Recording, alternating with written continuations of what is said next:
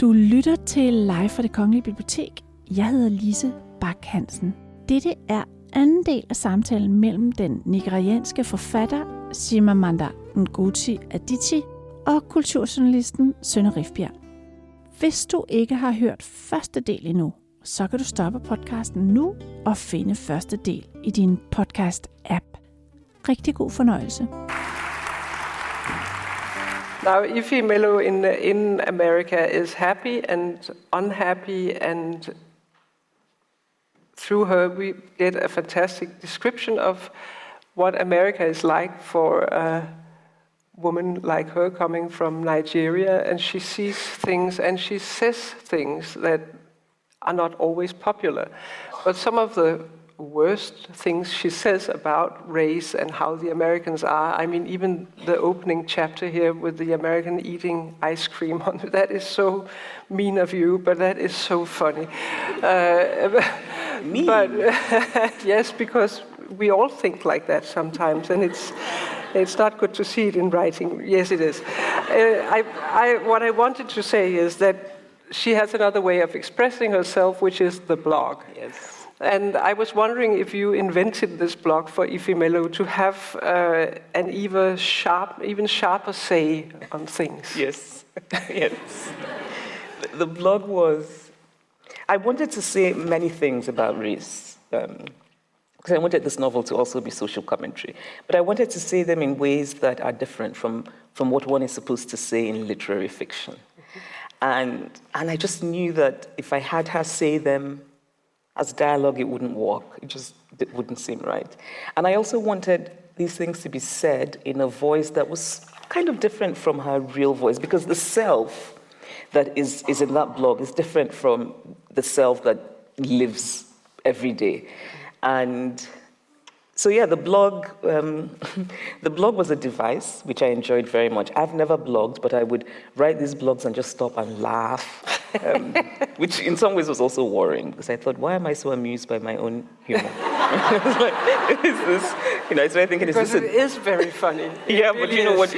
I would laugh, then stop and think, is this normal? Right? I mean, should I be worried? But I had so much fun writing it. But also I felt that I wanted to say things that I do think are important to be said. And the blog just seemed the perfect device, the kind of the immediacy of the blog, the way that the language could be very different, and the way that it just allowed certain things to be said, I think.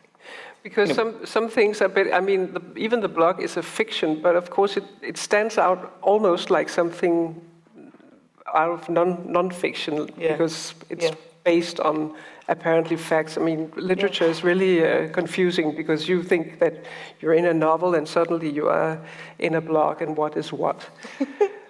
And you have things like where she says, for all the zipped-up Negroes out there, this is your safe space. Yeah. And it's the kind of thing, I've never actually seen that in the blog, but I would like to. I think that many... I think the idea of the zipped-up Negro, which I found hilarious when I came up with it, but I think it says something about American life. In some ways, Barack Obama is a zipped-up Negro. The poor guy has to be. Of course. Yeah. How can we unzip him?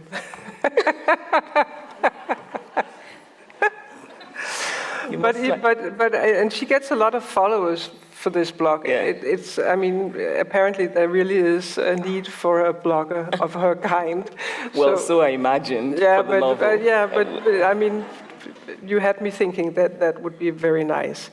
But she still, and this blog is then discussed often between the friends that she's with her different boyfriends, because in spite of Obinze being the great first love of her life, and love of her life also eventually, there are other men in her life. As there should be. As there should be. Yes. But I understand that in Nigeria, this was not a popular issue. That's a worry with Ify Melo. Is that not right? It wasn't about the other men in her life. It was more that many Nigerian women who read this book, and I have to say I'm very happy that Nigerians actually are reading it. It's doing very well in Nigeria. But many of the women are very upset about what they call Ifemelu being a husband snatcher and Ifemelu breaking a marriage and all that kind of discourse. And what it says to me, it doesn't surprise me. Right? So that Ifemelu is not necessarily popular, and that Ifemelu isn't a female character who shies away from sexuality. That she's a female character who's very, who is not reactive, who's proactive, who she's in a good relationship with a man, but she cheats on him anyway. And these are not things that we expect of women. These are things we do not forgive easily. Yeah, we don't forgive women easily. Yeah, because we forgive men. I think if Ifemelu had been a man and everything was the same, Nigerian women wouldn't have a complaint. They would say, well, men will be men. And so I wanted, but that is important to me, really, the idea of a woman not being apologetic for her sexuality, the idea of just even the subject of sex itself not being something that's used to shame a woman. And I like that Ifemelu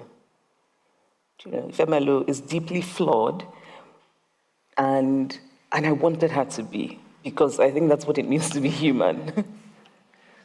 There's a lot of good sex in your book. I mean, actually, this could be a problem because, wow, they have amazing sex in your books. It's not all the time. Though. Not all the time. Not all the time. Actually, that's one reason why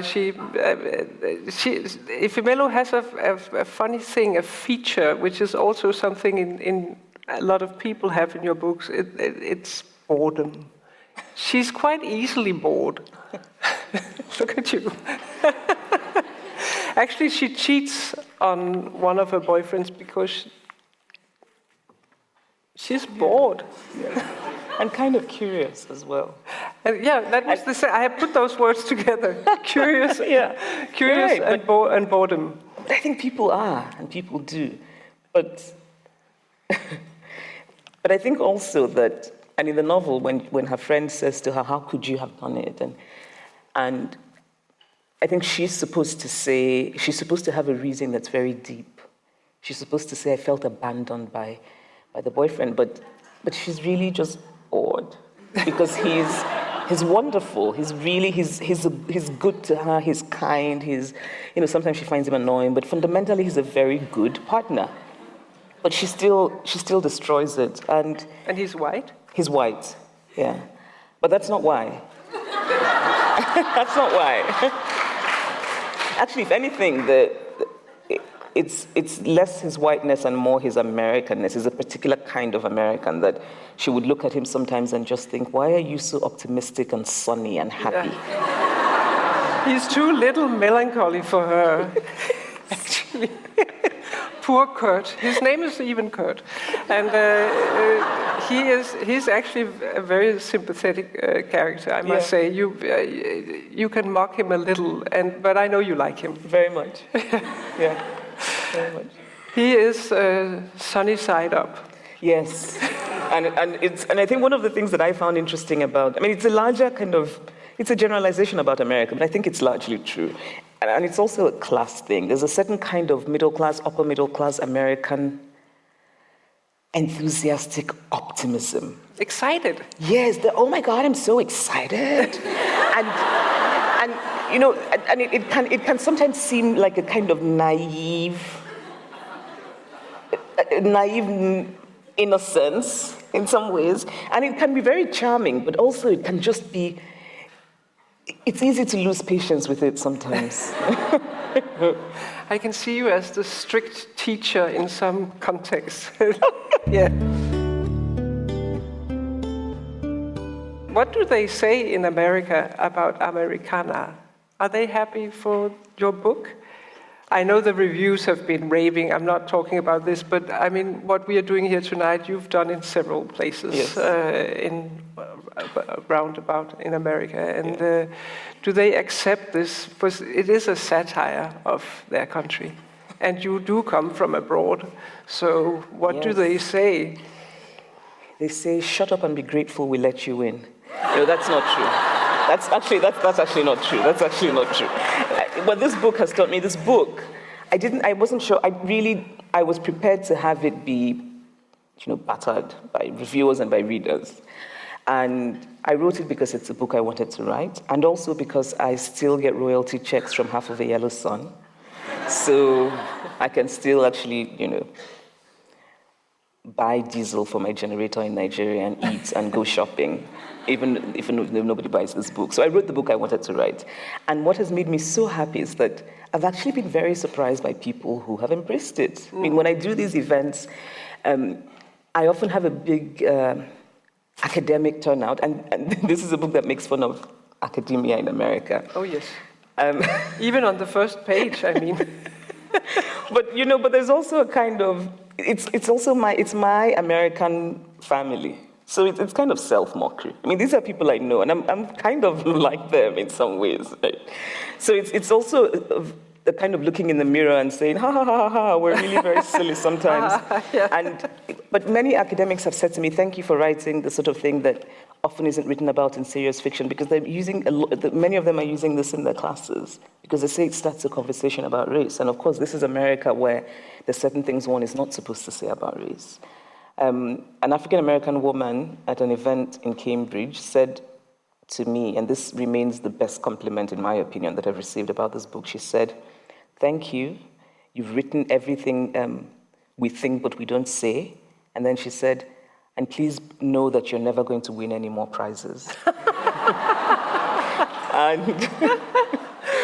And for me, that was such a compliment, because it's... I mean, I said to her, yeah, I mean, it's fine. I've won a few, so I'm kind of happy not to. But I think what she was saying is there's something truthful and raw and about this that might make people so uncomfortable that they will not reward you in the conventional way. Yeah. And I was very grateful to her for saying that. But she was wrong. Yeah. Which makes it easy to be happy, double happy. Yep, because it went on to... So really, I've been very grateful and very pleasantly surprised by the American... And I think you also really do love America, because you cannot make fun of somebody that you don't also love. Yeah, I do. I mean, I feel very grateful for America and to America. America is my rich uncle. Yes. Yeah. You're so naughty. Yeah, or my rich auntie. Well, no, rich uncle. Rich uncle who gives me pocket money but doesn't remember my name. Yeah. That's what America is. You feel very affectionate. You feel very affectionate toward that uncle. But you're right, this book is there's a lot of affection there really for America. Is. Yeah. I read George Eliot's Middlemarch not so long ago, and I thought it has the same,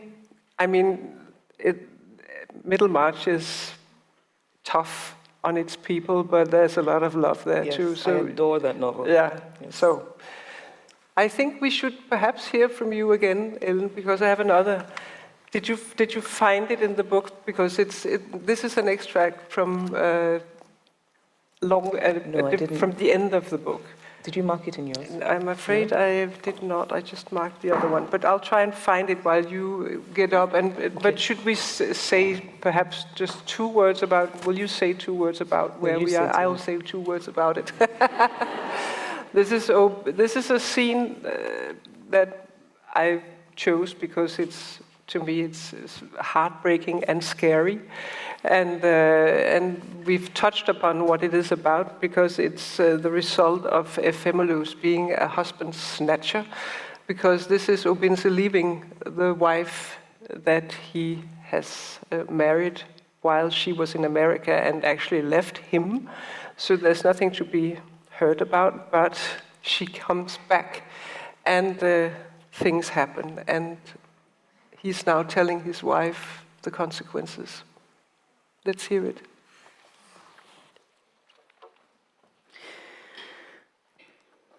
Han var træt, da han vågnede morgenen efter, og hans hoved var fuld af en stor sorg.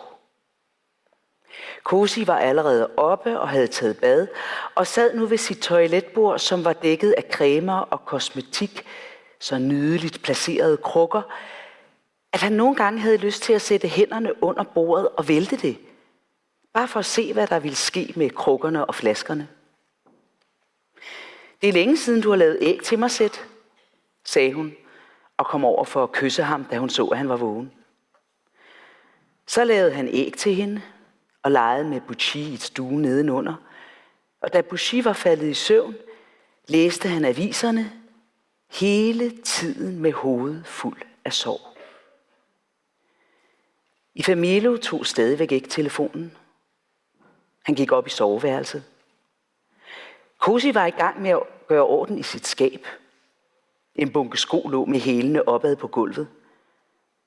Han stod i døren og sagde stille: Jeg er ikke lykkelig, Cosi. Jeg er forelsket i en anden. Jeg vil skilles. Jeg skal nok sikre, at du og Butchie ikke mangler noget. Hvad? Hun vendte sig fra spejlet og kiggede tomt på ham. Jeg er ikke lykkelig. Det var ikke sådan, han havde planlagt at sige det. Jeg er forelsket i en anden. Jeg skal nok sikre. Hun løftede hånden og vendte håndfladen mod ham for at få ham til at tie stille. Sig ikke mere, sagde hendes hånd. Sig ikke mere. Det gik op for ham, at hun ikke ville vide mere. Hendes håndflade var bleg, næsten gennemsigtig, og han kunne se det grønne virvar af vener. Hun sænkede hånden. Så sank hun langsomt ned på knæ. Det var let for hende at komme ned på knæ, for det gjorde hun ofte, når hun bad i tv-rummet ovenpå, sammen med hushjælpen og barnepigen, og hvem der ellers måtte være. Butchie, shh, sagde hun ind imellem bønnernes ord, mens Butchie fortsatte med sin barnesnak. Men ved slutningen pippede hun altid med sin høje stemme: Ammen. Når Butchie sagde ammen, med den glæde, den begejstring, frygtede Ubensi, at hun ville vokse op og blive en kvinde, som med det ord, ammen, ville feje de spørgsmål bort, som hun ellers ville have stillet verden. Nu sank Cosi på knæ for ham, og han nægtede at forstå, hvad hun lavede. Ubensi, det her er en familie, sagde Cosi. Vi har et barn. Hun har brug for dig. Jeg har brug for dig. Vi bliver nødt til at holde sammen på den her familie. Hun knælede og tiggede ham om ikke at gå. Og han ville ønske, at hun i stedet for havde været rasende. Cosi, jeg elsker en anden kvinde. Jeg er forfærdelig ked af at såre dig sådan, og det handler ikke om en anden kvinde, Ubensi, sagde Cosi, og kom op og stå med en stemme, der var ved at blive hård, og øjne, der var ved at blive kolde. Det handler om at holde sammen på den her familie. Du har aflagt et løfte foran Gud. Jeg har aflagt et løfte foran Gud. Jeg er en god hustru. Vi har et ægteskab. Tror du bare, du kan ødelægge den her familie, fordi din gamle kæreste er kommet til byen?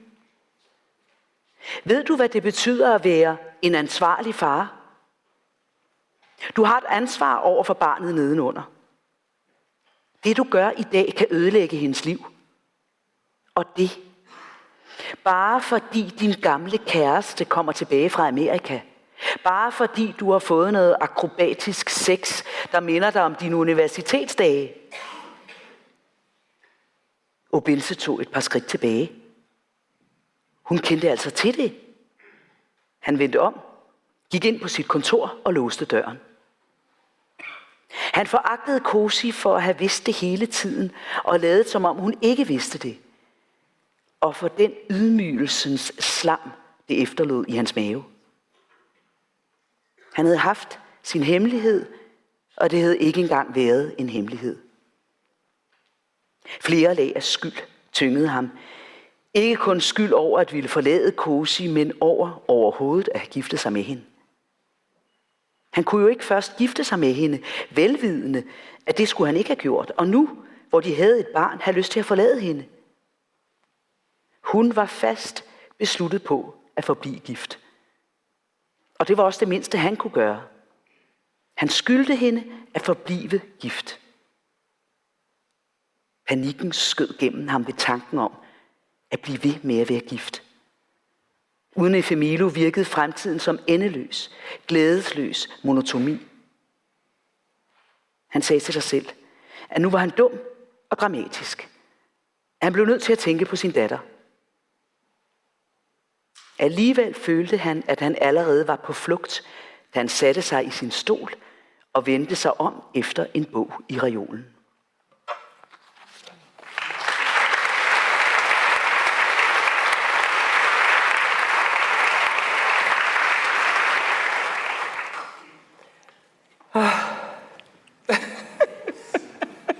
You have to tell me why you choose that. Well, out of many reasons, because this is a novel about race and hair and love. And I think that of all the things that appealed to me for several reasons, this is where love and obligation meet, and isn't that an eternal problem with any love? That or boredom and curiosity, and the way you handle things.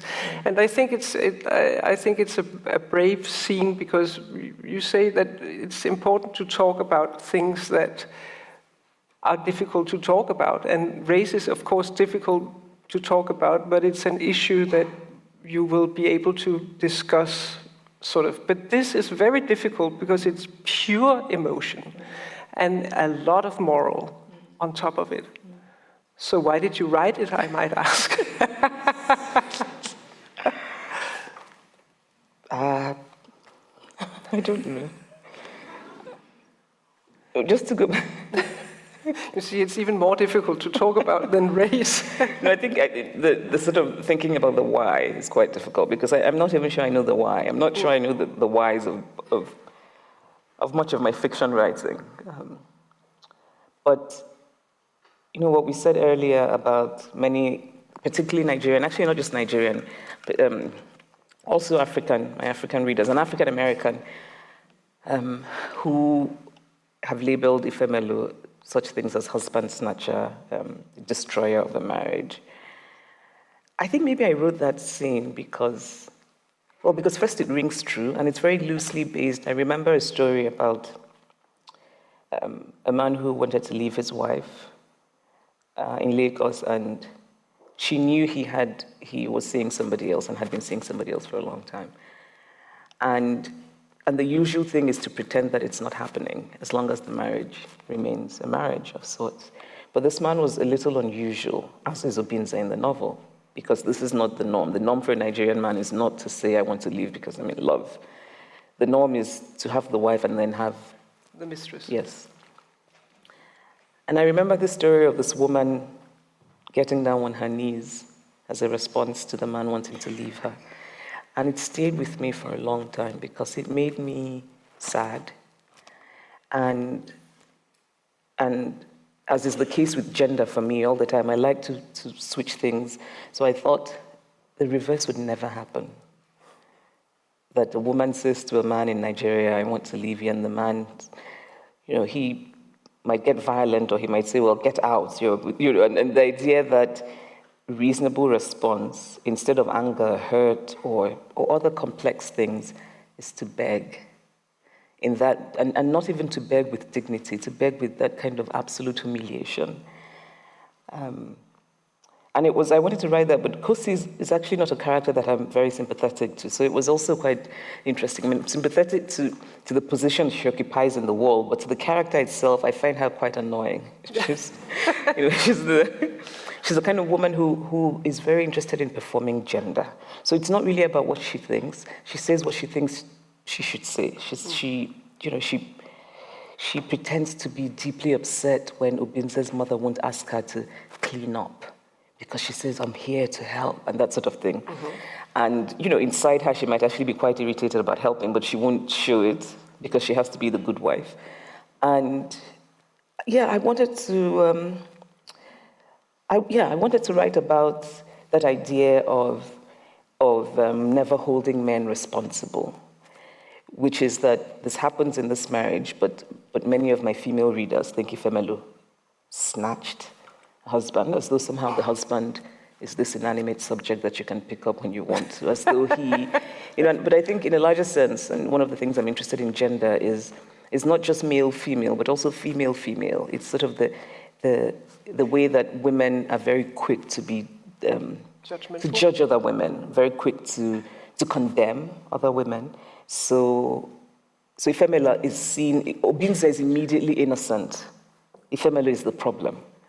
And I find that very interesting because, I think that if it's a question of being a problem, both are problems. I mean, both, I thought, why would he marry her in the first place? And my own answer was that she's very pretty.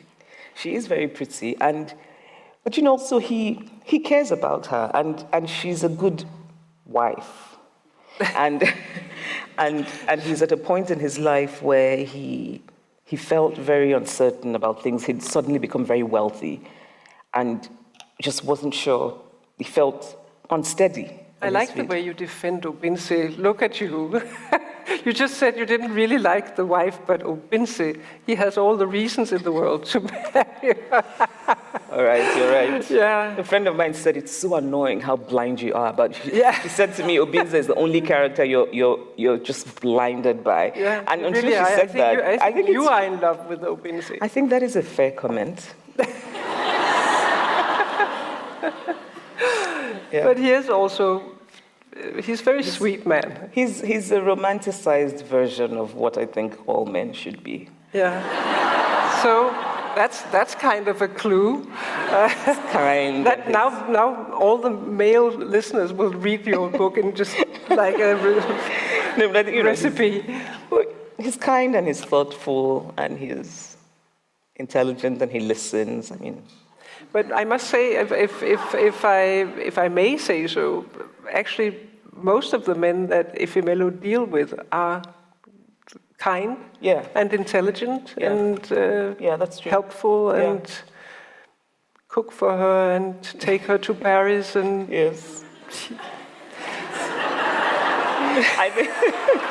I think it's also, for me, what's interesting, I think that there are female readers who have disliked Ifemelo because of that. Really? Yeah, they've said, why isn't she grateful? She has all of these good men, and she doesn't really deserve them.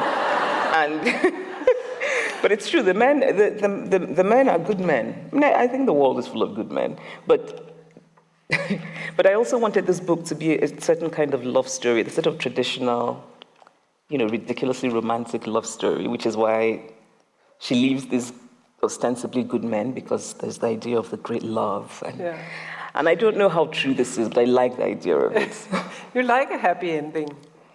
I actually usually don't. I was very worried that I wouldn't be able to do a happy ending, because it's hard for me. I'm a little suspicious of a certain kind of excessive happiness. Yeah. And with the novel, because, and I like to say that this novel was written in the grand tradition of the romance novels I read when I was a teenager. But hopefully that this is a much better version of them. What were they? Can you mention one? Yeah, there's a series of, it was called The Mills and Boone. Aha!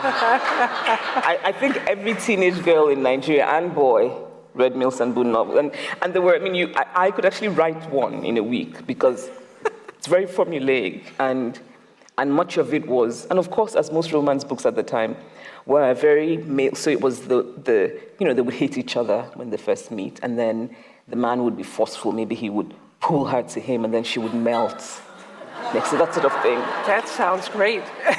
Well, and the assumption somehow in those books was there was no female agency.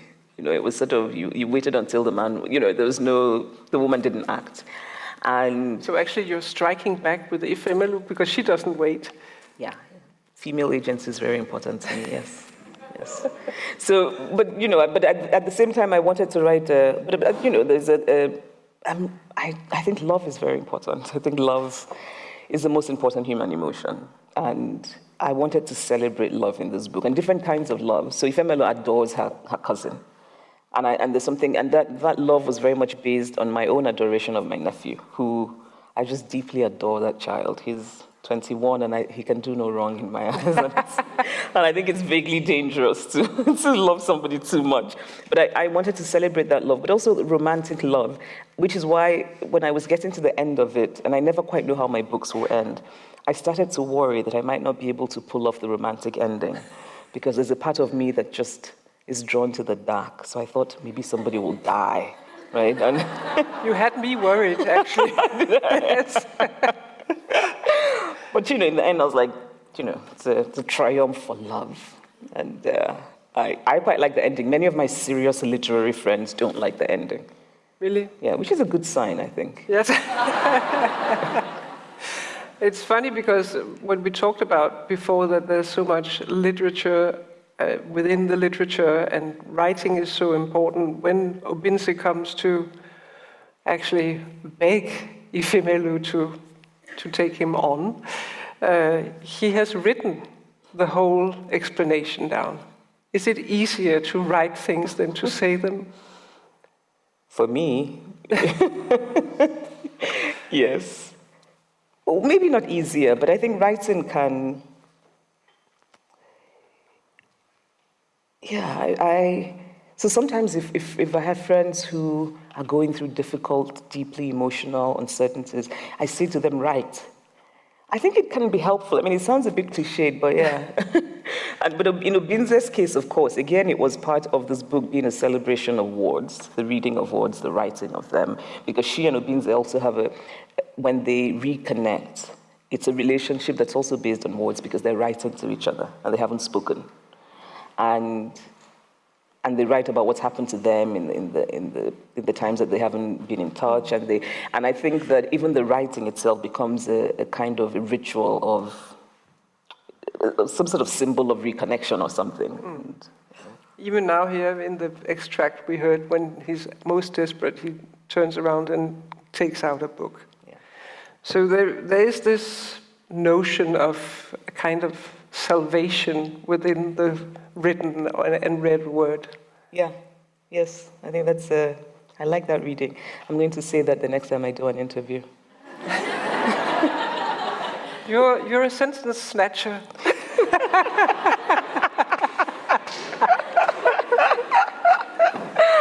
I am.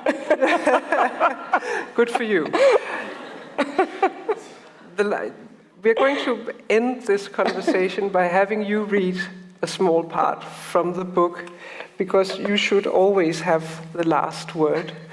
But I was just wondering, while we find the place, if this love for Obinze is not just the character he is, but somehow I felt while I was reading it that he was also a reminder of Half of a Yellow Sun. Somehow he takes half of the Yellow Sun. There's a connection between those two books. I don't know if this is completely spooky thinking, but I felt that he was like a character who could have been there too.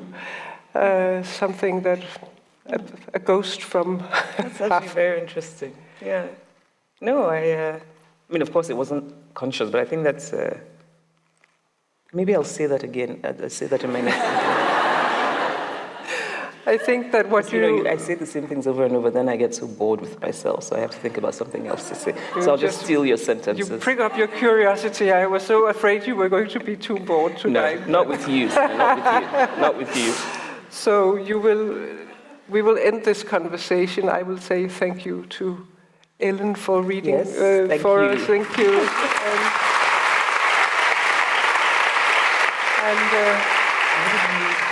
Can you find it? Because I think I took it with my taxi receipt here. This is it. You can. Okay. I thought we might have this problem.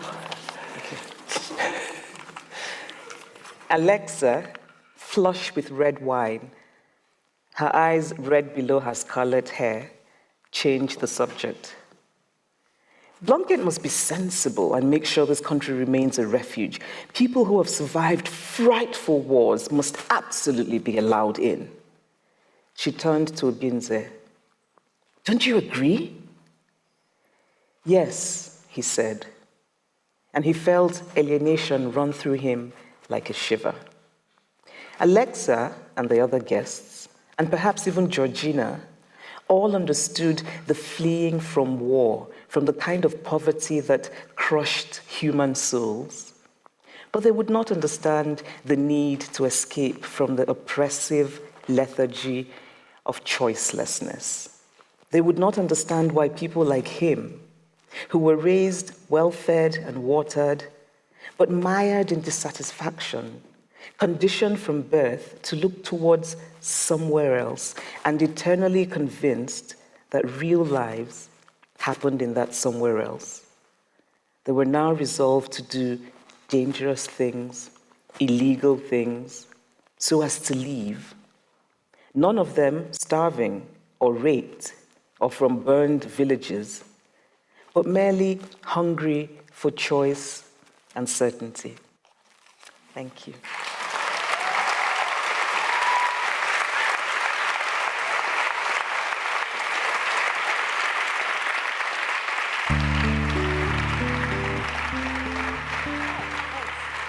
Du har lyttet til en podcast fra Det Kongelige Bibliotek.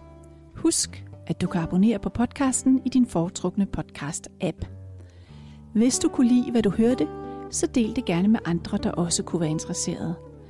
Hvis du har kommentarer til podcasten, så find Den Sorte Diamant på Facebook, hvor du også kan holde dig orienteret om kommende arrangementer i Diamanten. Podcasten er produceret af Kulturafdelingen på Det Kongelige Bibliotek, og musikken er af Søren Jacobsen.